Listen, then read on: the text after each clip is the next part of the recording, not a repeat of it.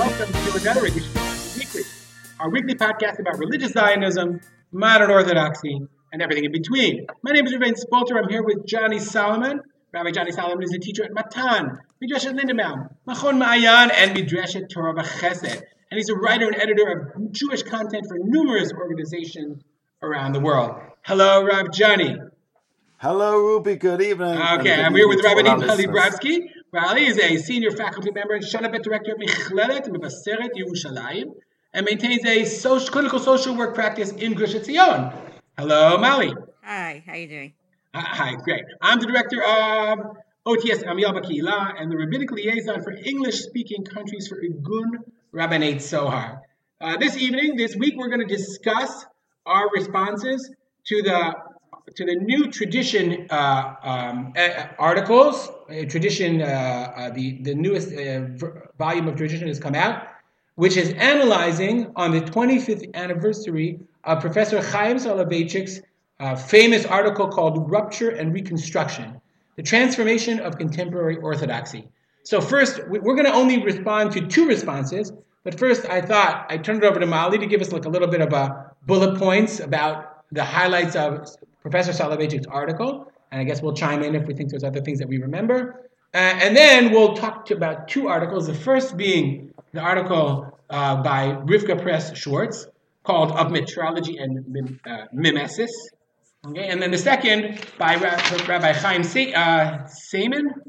Get that right? Simon.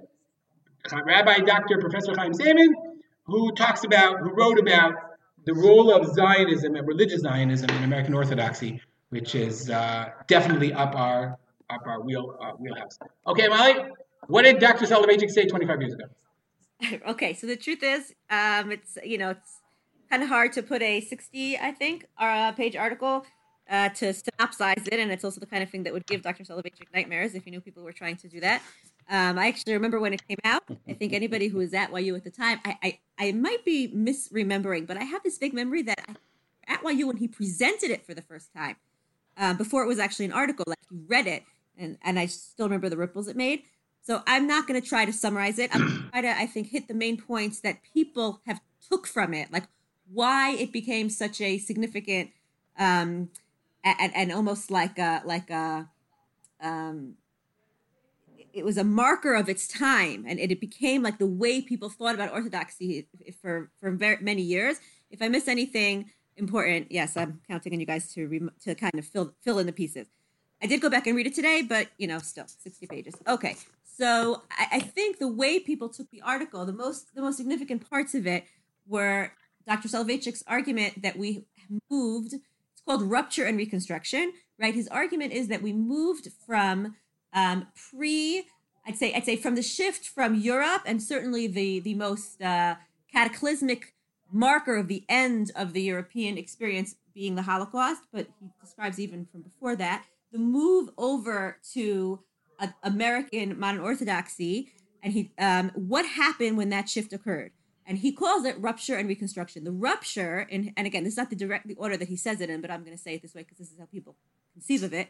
The rupture is with or from what he calls the mimetic tradition, which, if I'm not mistaken, comes from the word to mimic, I'm guessing, which means that it used to be for the way Judaism was transmitted was primarily through lived experience and through observation of how your community, your family, your parents, the people around you lived your Judaism, so that at once it was much less self-conscious, but at the same time, Dr. Soloveitchik argues that it was extremely the religious intensity was extremely felt because it was kind of part of the air that you breathed. And then he basically I would say tracks how that was lost when with the move over to Europe, right, with the destruction of these insular communities, and the way he also discusses the way in which modernity broke down the mimetic tradition. And if people are interested, they can read that in greater detail. And therefore, he says we turned instead to reliance on texts. And so the experience becomes increasingly text-based and as opposed to mimetic. That's what I think most people. That I think is like the heart of of what he said. That I think most people remember. Anything else? Again, he says a lot of very interesting things in there about the nature of the religious experience, right? That's a big part of it. Like, what does it mean? What does the mimetic experience feel like versus what does a text-based experience feel like? One being much more, let's say, passional and experiential, and the other one being much more rote and detail-oriented. And there's more, but maybe I should just stop there. He also spoke about the idea of the shift from the local community rabbi to the Rosh Yeshiva, if I recall. Did he not speak about that as well? That's the other piece that everybody picked on, right? That picked up on, exactly. That this idea that the argument being that from the Rosh Yeshiva in Europe in his perception did not play the role of the halachic advisor. He was the Rosh Yeshiva, and then you had the posek, and again, the posek perhaps had a much more mimetic, and Rav Johnny actually talks about this in a Facebook post, mimetic approach to paskening halacha, even though it was obviously very grounded and rooted in text. But when you move over to a very text-based culture, all of a sudden the Rosh Yeshiva becomes the authority because he's the authority on the text, and that's another shift that people really picked up on. I think that's very true. That became another like buzzword of what the article was saying. Even though, again, what I found interesting when I went back and reread it was he said so many other interesting things, but those I think are the two main things that people kind of took away from the article. I would add the idea being that if you're in a mimetic culture, you can sort of, there's leeway. There's grounds for give and take and sort of expansion and contraction of behavior. Whereas if all you're doing is following a text, then you have to meticulously follow the text. There's no living, breathing, examples to follow, and this is just how we did it, and that's okay. And some people do it this way, and some people do it that way. All you have is the text. That's one of the implications. Yes, that's definitely one of the implications. Okay, so now Molly, turn to Rick Press Schwartz's article because I'm sorry, Johnny. Okay, wait, sorry, Johnny. Was there anything to add? No, I was just going to say a further implication of that is how people of the newer generations then perceive people of the older generations, and he basically describes how those who put this textual tradition ahead of a mimetic tradition basically look down or question legitimacy of traditions which had been passed on for many hundreds of years. And he gives particular examples of, Kiddush cups and things like that. So this isn't just a shift of we went from one tradition to another, but through that change of weighting, people of the old world seem to feel that they have to, or they can't even necessarily justify what they did unless they've got a book to prove it. And so we have this kind of religious argumentation through, unless you have a makor for it, it itself must be false. Whereas the mimetic tradition emphasizes Masorah not just read, but also lived. So I wanted to say, thinking about this now, and as I've started to expand on my reading and learning in the studies that I'm doing, I didn't realize to what degree, if you read Soloveitchik and his many other articles, his most famous articles are two major articles that he wrote about the Baalei Tosfot, about Stam Yenam and about pawnbroking. Those are very, very, very famous articles that he wrote, and he talks about the idea of the departure of Rabbeinu Tam the desire of Rabbeinu Tam to uphold established tradition. That's a huge theme in this study of, and what he called mimetic tradition is basically how, let's say, Professor Tashma writes about it, about this idea of halacha was transmitted via what we saw, what people saw. And in the Middle Ages, in the medieval times, and those are not the same, I always confuse them, that Judaism, that they in Ashkenaz, they trusted more what they saw than what they read. They didn't yet trust text at all. And so I think it's really fascinating to study this shift in light of his understanding of how halacha developed beforehand. So you're talking about a shift from, on the one hand, like in the times of Rabbeinu Tam and Rashi, et cetera, a shift from mimetic to text. And then he's sort of recreating the exact same thing of a shift from mimetic to text, now happening so many years later, 1,000 years later. That struck me, just having read his articles so recently. Molly, can you now let's turn to Rivka Schwartz's article. Just give us a sense of, just summarize it very briefly for those who haven't read it, and give us your response because you wanted to reply to what she had said. Okay, so first of all, I thought she wrote a really excellent article. The way that her article was structured was that she went through her own experience with rupture and reconstruction and how she experienced it as a young woman in seminary, and then how she experienced it as she was getting older and in her studies, and then how she experienced it as she shifted from the more Haredi world to the more modern Orthodox world, and how she's experiencing it today. So she said a number of interesting and important things. Okay, I guess I'll just very briefly say them. Her first one was about how she initially read it as she was defensive about the attack on the Haredi world, and then she understood more what Dr. Soloveitchik was saying. Then she talked about perhaps the critique of shiurim could be viewed through a different lens. She had that from a kind of a scientific point of view.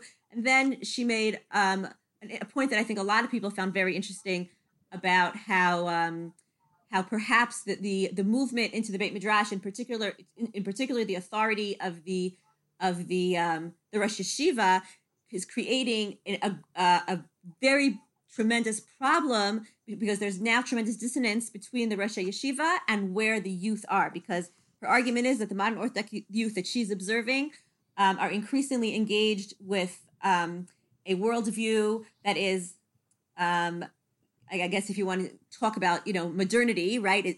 Our world, I would even say perhaps even our postmodern world, LGBT issues, women's issues, they're in a very biblical criticism. They're in a very different place than their Rosh Yeshiva, and that this gap is a big problem. That's something she raised that I think that resonated with a lot of people.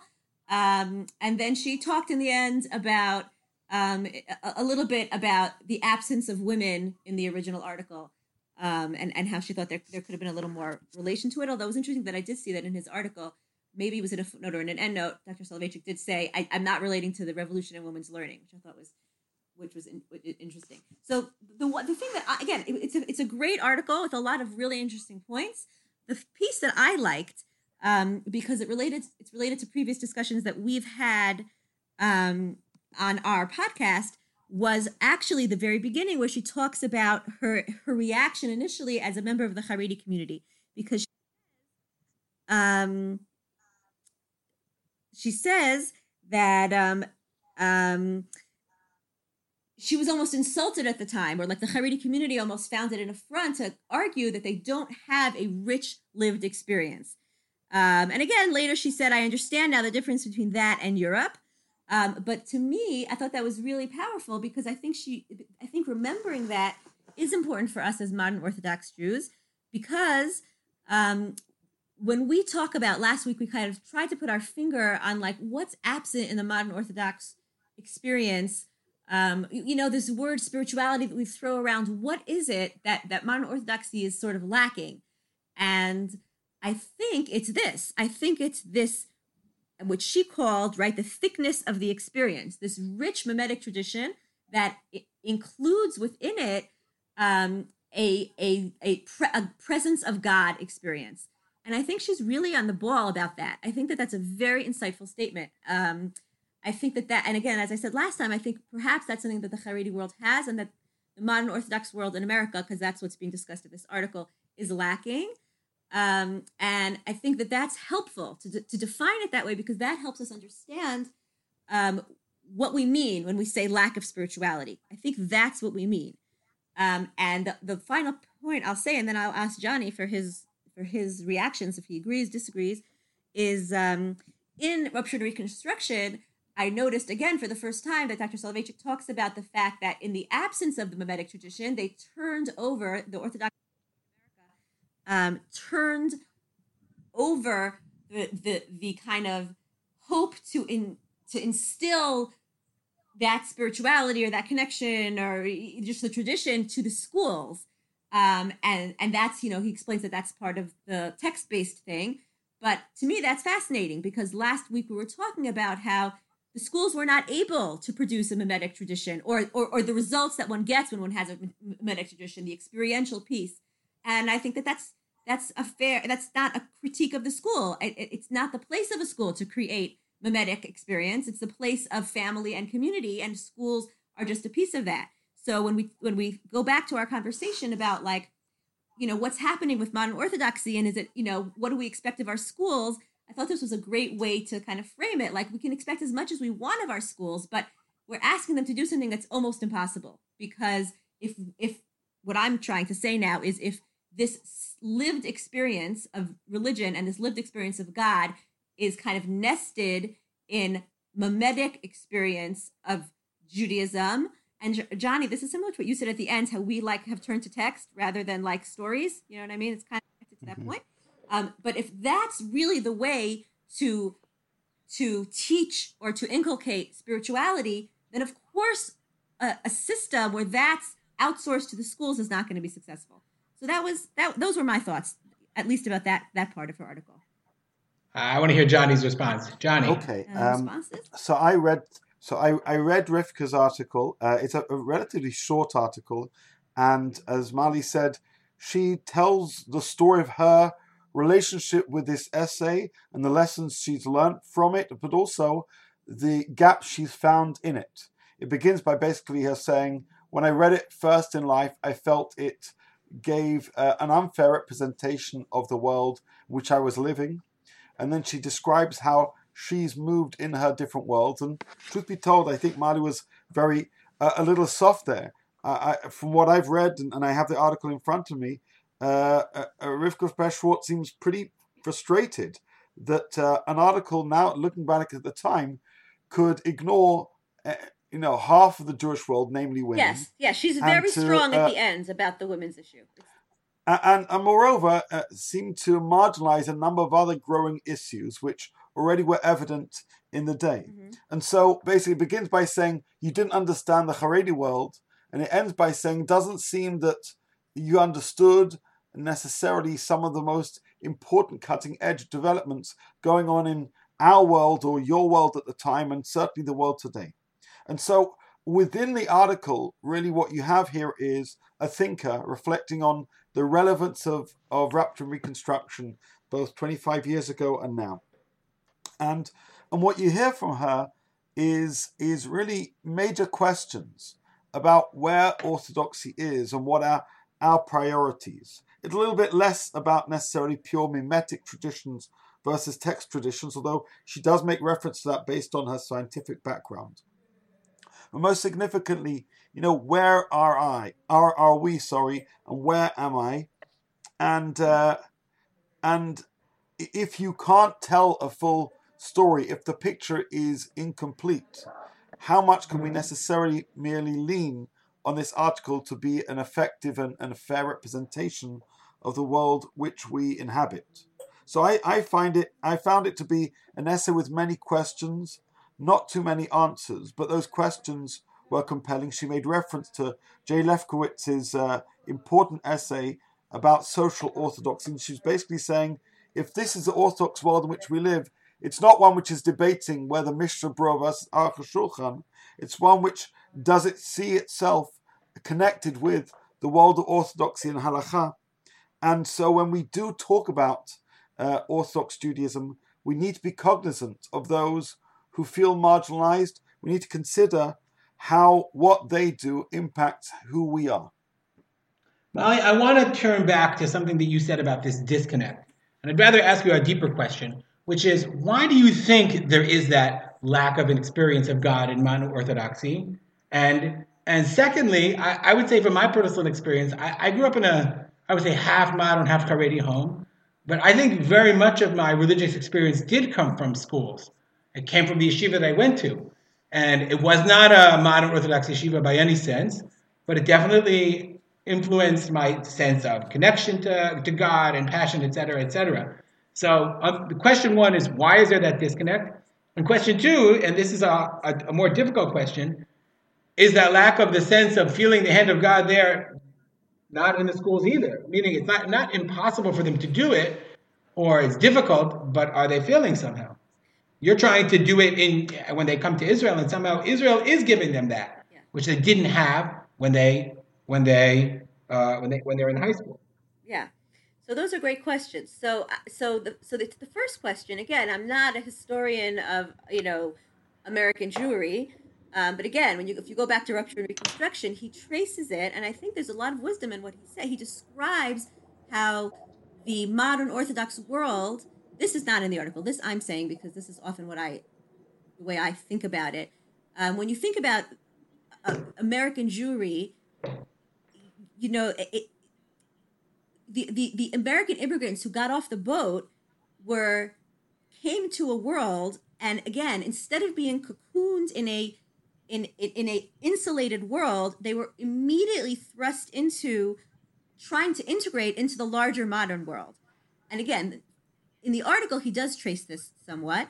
But again, the history of American Jewry is the history of losing that mimetic tradition. Certainly, modern Orthodox Jewry, because part of modern Orthodox Jewry was an outgrowth of, for the most part, people who believed that you could blend modernity and orthodoxy. He also talks about which modern values kind of infiltrated into American Jewry, consumerism and materialism and all kinds of other things. And he, by the way, I don't know. Like I know now we're going to now I guess reevaluate the article. But first of all, when we talk about this, I think we are definitely have a rose-colored picture when we're looking at at what Europe was. I think it was much more nuanced. So let me say it differently. Much more. No, by the way, I agree with you. And number two, his whole consumerism thing. The orthodoxy fell apart between 1920 and 1960. It fell apart, and that's well before consumerism in the 80s, and Gordon Gekko took over America. Okay, so to be fair, he. Oh, by the way, I fixed my computer problems. Yes, you can turn on your screens if you want. He also discusses what was happening in Europe, and it was falling apart in Europe as well, right? That's why I said at the beginning the Holocaust was the death knell, but like the Haskalah and Europe was also, the mimetic traditions were disintegrating. I guess you can mark it from 1789 and Napoleon's ghetto walls coming down. So essentially modernity, right? So consumerism, fine. You can argue about the consumerism when that came in, but for sure, like again, when I talk to my students about Rav Soloveitchik and they kvetch about how their modern Orthodox communities are not halachically observant enough, I say to them, what do you think Rav Soloveitchik met when he came to America in the 1930s? What battles did he have to fight, right? He had to fight, meaning at that time, people believed the future of American Judaism was conservative Jewry, and that orthodoxy was going to go the way of the dodo. He had to fight for mechitzas, against microphones. He had to fight for kosher butchers. And this, again, I found so fascinating when I always tell them, Rav Soloveitchik opened the first modern Orthodox Jewish day school on the East Coast. Not modern Orthodox, the first Orthodox okay, so day school. What does that mean about all it didn't occur to all the immigrants, and this was really mind-blowing to me when I read the article today again, it didn't occur to them to open Jewish day schools. Money didn't occur. They were against it. He had to fight them tooth and nail. So fine. So you're asking me what? So I'm saying to you, this mimetic tradition that he speaks about that was so holy, that was all through Europe. Not so holy. Not so holy and all through Europe. But again, that's why when you said it was gone long before we got to America. That's a very simplistic. You're painting it too much with a broad brush. And Dr. Soloveitchik did it? Wait a second. Two different conversations, right? Meaning, I think he's right. He's talking about the shift of Jewry from Europe to America. In Europe, it was disintegrating, but it was still there, right? There was still a lot of, certainly in Eastern Europe, right? There were pockets of this intense mimetic tradition. I don't think you could argue that in Poland, right? Polish Jewry definitely was still living that, right? It was starting to put its tentacles into Polish Jewry, but there was still there was Chassidut, there was tremendous mimetic lived religious spiritual experience in Europe. You can't. Okay, and then there was the Holocaust, and there was nothing. Everything died. Right. Yes, exactly. So there is no mimetic tradition. There's no mimetic tradition in America. There is none. So there's no shift. The mimetic tradition is gone. You could correct? That. Well, again, but then you could also talk about, and I believe everybody should read, not everybody talks about The Chosen, everybody should read The Promise by Chaim Poch. Right. It's the sequel. Because in that book, The Chosen talks about modern Orthodoxy versus Hasidus in the 1940s. And then he talks about how post-Holocaust, all these Hasidim came to New York, and it's an incredibly interesting analysis of American Jewry and the clash between the way Orthodoxy was going in America, which is this loss of Hamitic tradition, loss of passion, and the Hasidim, who were literally like bringing their insular world into America. It's fascinating. So it's a very complex picture. But so I would say to you, when you said to me, like, well, I got it in my school, it was Haredi. And I'm like, exactly, right? Your school was Haredi. And the Mimetic tradition was preserved by Haredim and by perhaps pockets. No, excuse me. None of my Rebbeim or their Rebbeim. Okay, but none your of school them, was a shtickle yeshivish, right? You're missing my point. None of them received any direct tradition. Meaning, yes, they did have from, I guess you would say, Rav Moshe Feinstein, Okay, or maybe Rav Aaron but what I'm Kotler. arguing, But meaning, these people, they built Yesh Me'ayin. These Right, Haredi people but the built Yesh Me'ayin, Haredim- not through Mimetic tradition. Yeah, no, it's but- not Mimetic tradition. but- It's okay. we are But we are we're establishing a new reality in this country. correct, but they in did order, it in a much more insular way, and therefore they were able to rebuild a mimetic experience much more quickly. That's how I would. 1 second. I think we're creating this absolute, either mimetic tradition or textual Correct. tradition. I think Johnny's right. I'd know, rather use the word Chaim lived Soloveitchik experience. never said, one was completely replaced by the other. Correct. And within our life today, there's no mirroring, there's no mimesis, there's no trying to observe and follow what we do and the shimush that we get from our teachers. The question is, where do I turn to when I seek to learn? Nowadays, most people learn much from books and bits from people. And in the old world, most people learn much from people and less from books. But I'm trying. No, but I agree with you in the old world. I agree with you in the old world, but I think in America, there never was, by and large, But the I'm Mimetic trying to make a tradition. different point, right? I'm trying. There never was. When I'm using the phrase now, the expression mimetic tradition, I'm making a jump, which maybe Dr. Soloveitchik doesn't make, and maybe this is my jump that I'm making in my head, right? But when I'm using the phrase now, mimetic tradition, I'm not just talking about learning from observation. I'm talking about the fact that the world that has the ability to learn from observation, right? That's a world that lives its Judaism in a very intense way. It's an experiential type of Jewish experience. And what I'm arguing is that type of approach to Judaism preserves a certain connection to God and a certain spiritual experience and a certain passion. That's my argument, right? So that when you lose that sense of rootedness in community, that's when you kind of lose the passion and the spirituality. That's the point I'm making. Okay, Molly, I think I'm going to agree with Johnny that's not what he was talking about. Seder, but that's what I'm talking about, because I think it's why? Because I think it's I probably am overstating it, but I think it answers a question that's been puzzling me for years, because I don't come from an American family. I come from a very European family.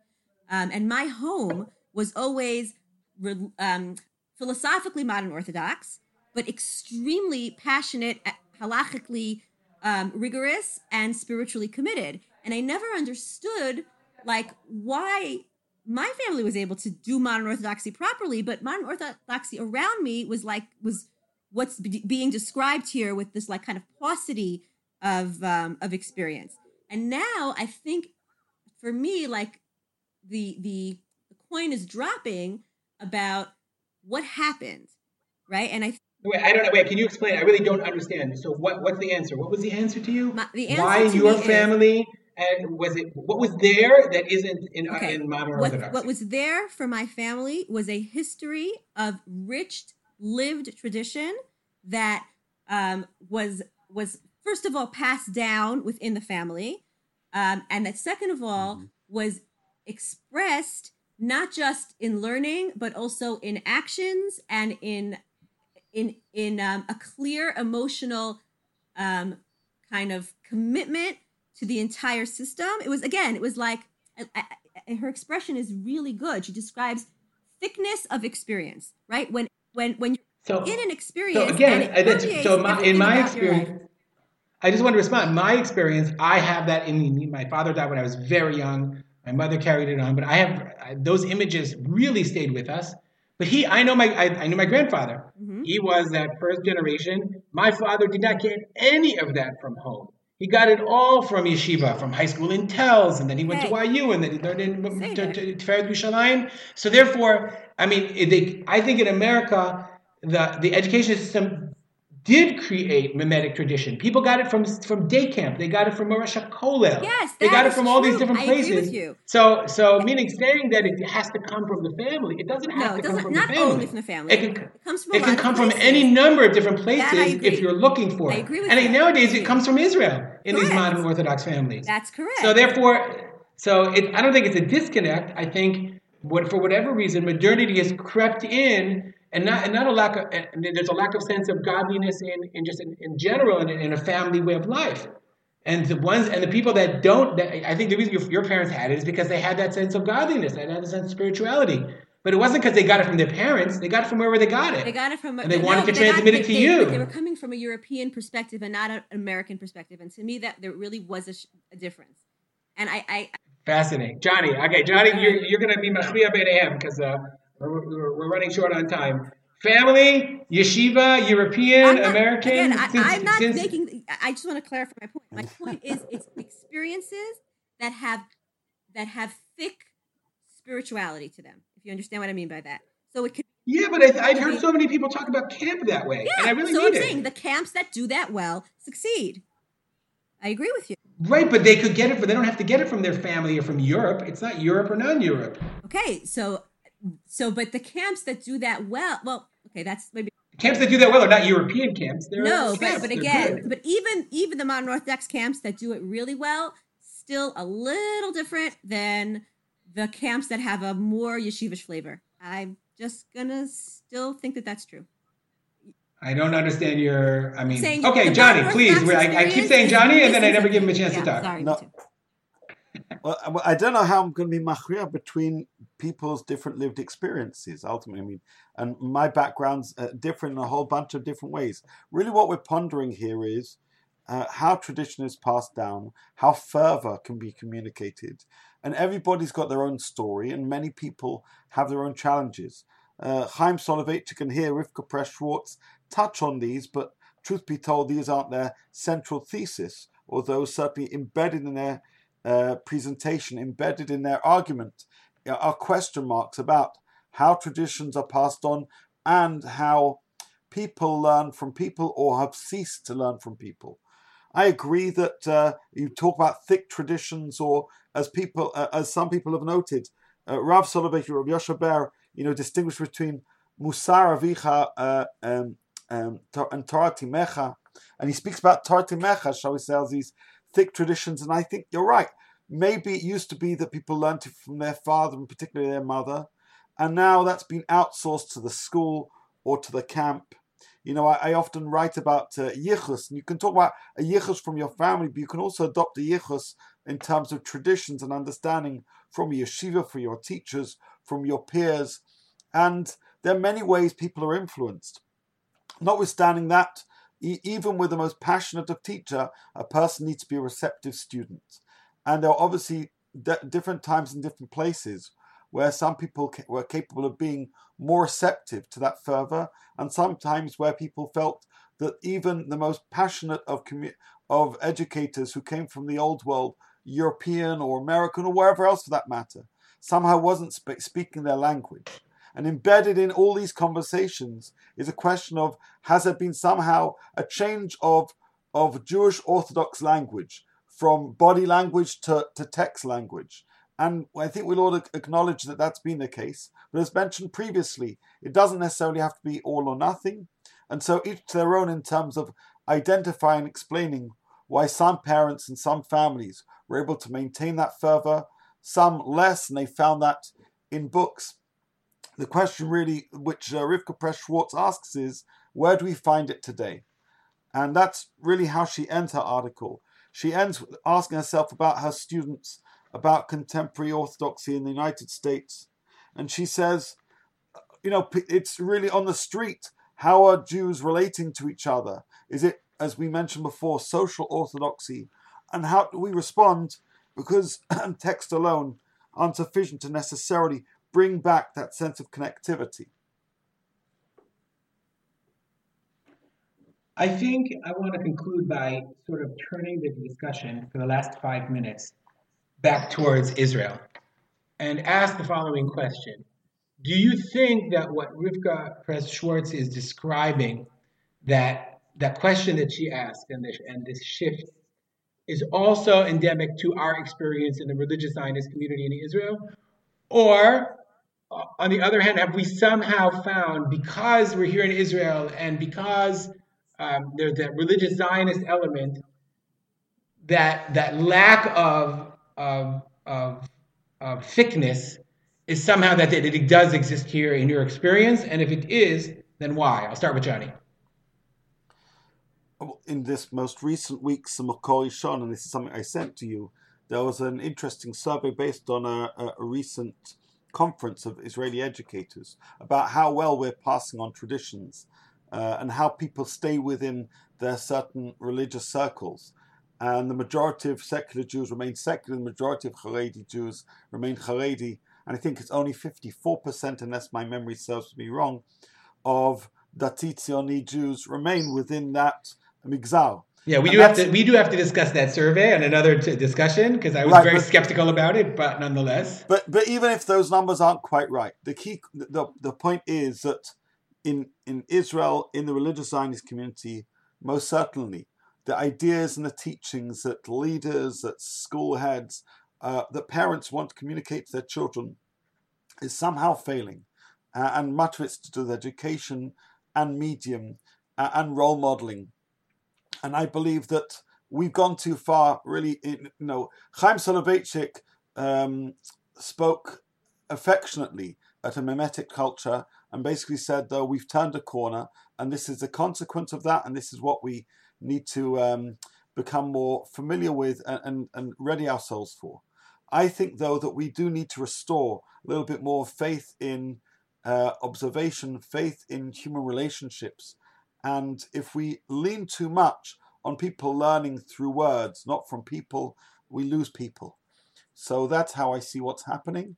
And as I wrote in a more lengthy article responding to another essay in this symposium written by Lori Novick and Atara Ice, I believe that Gadol Shimusha Yoter Milimudah is a core teaching of Chazal that we've lost sight of, and we need to restore a little bit of our faith in our association with people. Molly? Okay, so I have a more optimistic perspective on this. I think the whole question of modern Orthodox youth and what they are taking from us and what they're not taking from us is much more complex. I agree with Johnny. I think that there's a real problem that educators and parents are grappling with, which is, how do I pass on what is my tradition to my children, because what they're living is not the model of Judaism that I'm living. But where I see something positive is that I think that a new experience is being born here in Israel that has its own richness and thickness of experience. I've said this before, which is that and again, I don't want to rose petal all our youth, but I think many of the modern religious Zionist youth are deeply spiritual, they're deep people. They're incredibly thoughtful. They're very well practiced in being in touch with themselves and in having conversations, I would say. They're deeply committed. And again, this is like the Eretz Yisrael revival thing. They're deeply committed to Am Yisrael. They're deeply committed to Eretz Yisrael. They're deeply committed to giving. And that lived experience. I think that they're suffering from an overflow of meaning, not a lack of meaning, right? If in America, there's like a sense that is a paucity of again, whatever word you want to use, thickness of spirituality or thickness of lived of spiritual experience, whatever you want to say. In Israel, it's like it's almost crushing And sometimes it's too much. And I'm not saying that all our youth has this, but I think a lot do. And their lack of allegiance to halacha doesn't come from a place of not caring about God. It comes to a place of like, why do I need halacha? I'm perfectly happy relating to God, by singing in a field. So I think it's more complex, and I think that the Israeli experience is creating a new, very, very thick, very spiritual experience. So actually, I want to sort of split the difference very briefly and say that I would agree with Johnny that there's definitely a lack of religious. I would say that we lose too many kids to, when it comes to specific Shmirat HaMitzvot. But I think that as opposed to kids in America or modern Orthodox Jews growing up in America, here there's a strong sense of national identity. And I think there's something that, Molly, maybe you allude to, I don't know if you meant this, that I would say substitute or is less requires that sense of thick religious experience. Meaning, like in the old world in Europe, your whole religious experience was your entire identity. Whereas nowadays, like the kids, they want to give back. They're dedicated to others because of that sense of national identity that you get from the fact that you're going to serve in the army or Shevit Leumi or Chesed that they have to do, and all of that which comes with it. And maybe that's why, I don't know if it's an overflow of, but maybe that's why they don't feel the need to have that thick religious experience as much, because they're finding a meaning in other areas, which obviously as religious parents, we don't want it to substitute, we want it to supplement. Yeah. And I think that's a challenge to try to understand, even if you feel so passionate about the state and your people and your commitment to and the work that you're doing in the army or what you're going to do for other people, your religious identity is critical and significant in your connection to God as well. And I think that's a huge challenge. And I will just conclude by saying that this is going to be a great lead into our discussion next week, where we return to this topic. I think there's so much to talk about. I just really enjoyed hearing the back and forth about Chaim Soloveitchik's article and participating in it. So I think we should return to it and actually discuss Dr. Simon's article. I'll remember it one of these days.